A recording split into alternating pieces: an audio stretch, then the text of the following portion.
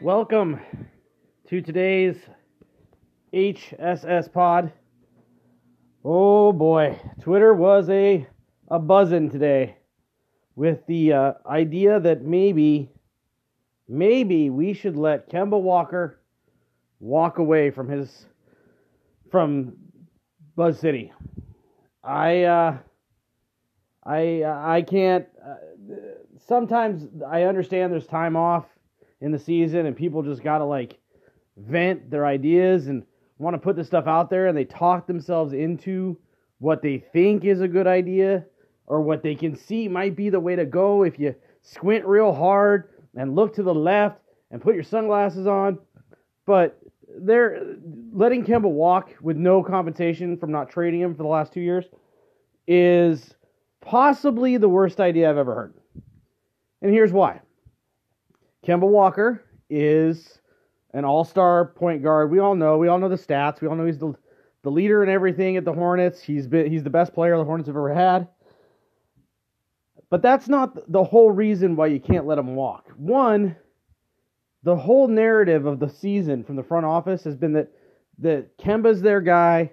We got to re-sign him. He's the guy. No doubt. If you don't offer him a contract, a significant contract, you look like a moron. That's one thing. You lose all kinds of face with players all across the league. You look ridiculous.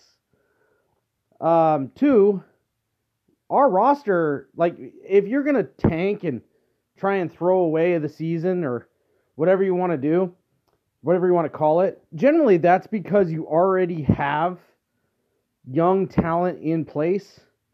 At least one guy that you think is going to be the guy, or you already have the pick that you think is going to be that guy.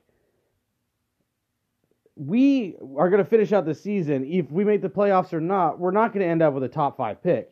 There's no way. They're going for the playoffs. They're not going to tank. You're not going to tank with the guys on the team that you have. You're not going to tank when you're in playoff position.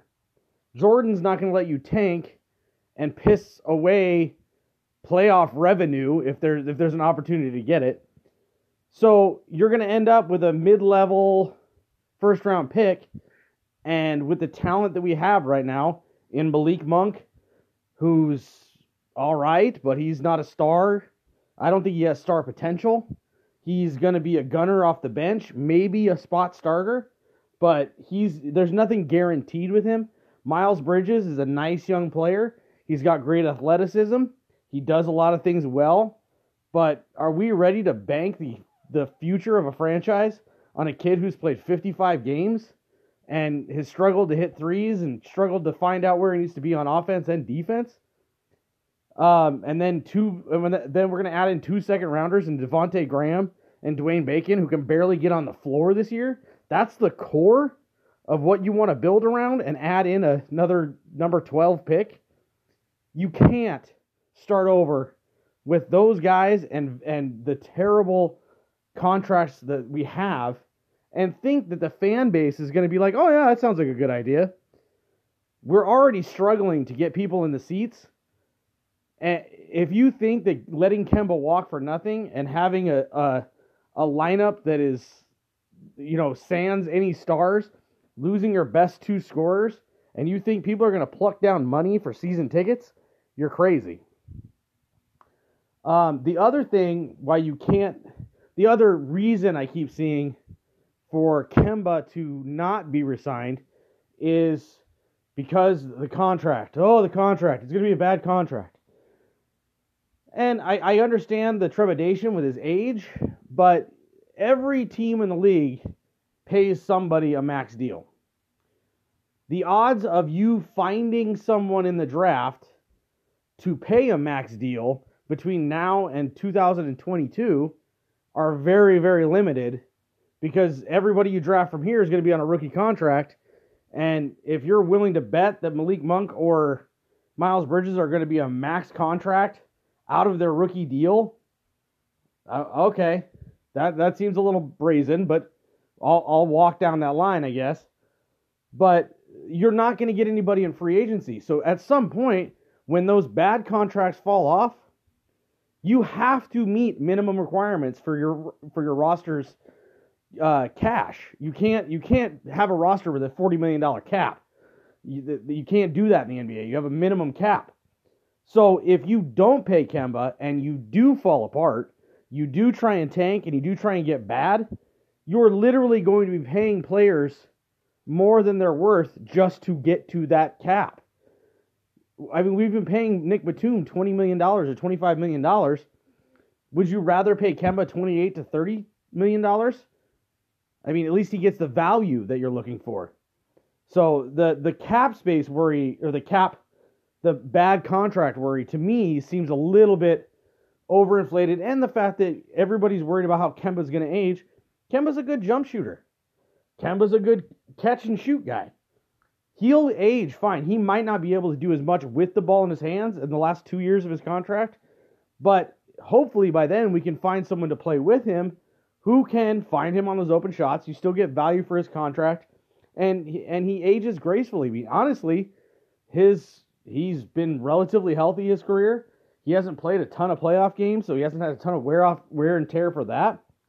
So I think being concerned about the last 2 years of a contract for a guy who's an all-star you might be putting too much worry in something that is 4 years down the road but you're betting on luck and ping pong balls to get you to be better than what you would be with Kemba.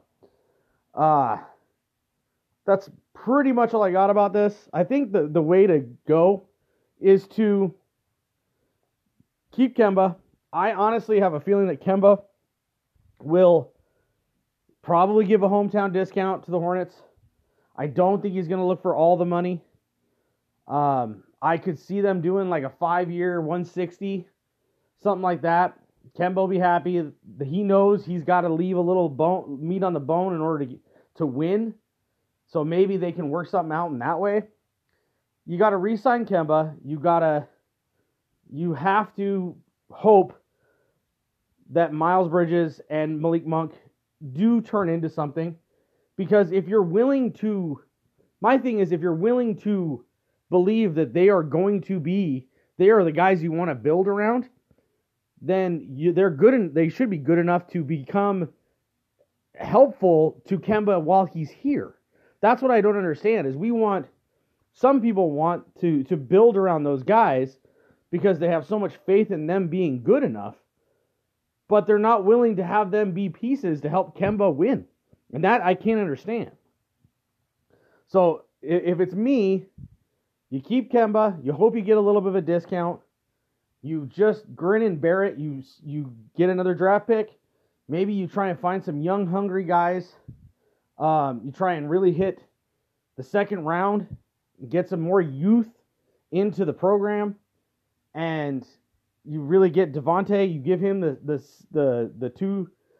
backup point guard lineups or minutes, and you dedicate it to in 2020 when Biz and Marvin and those contracts and MKG and those contracts drop off.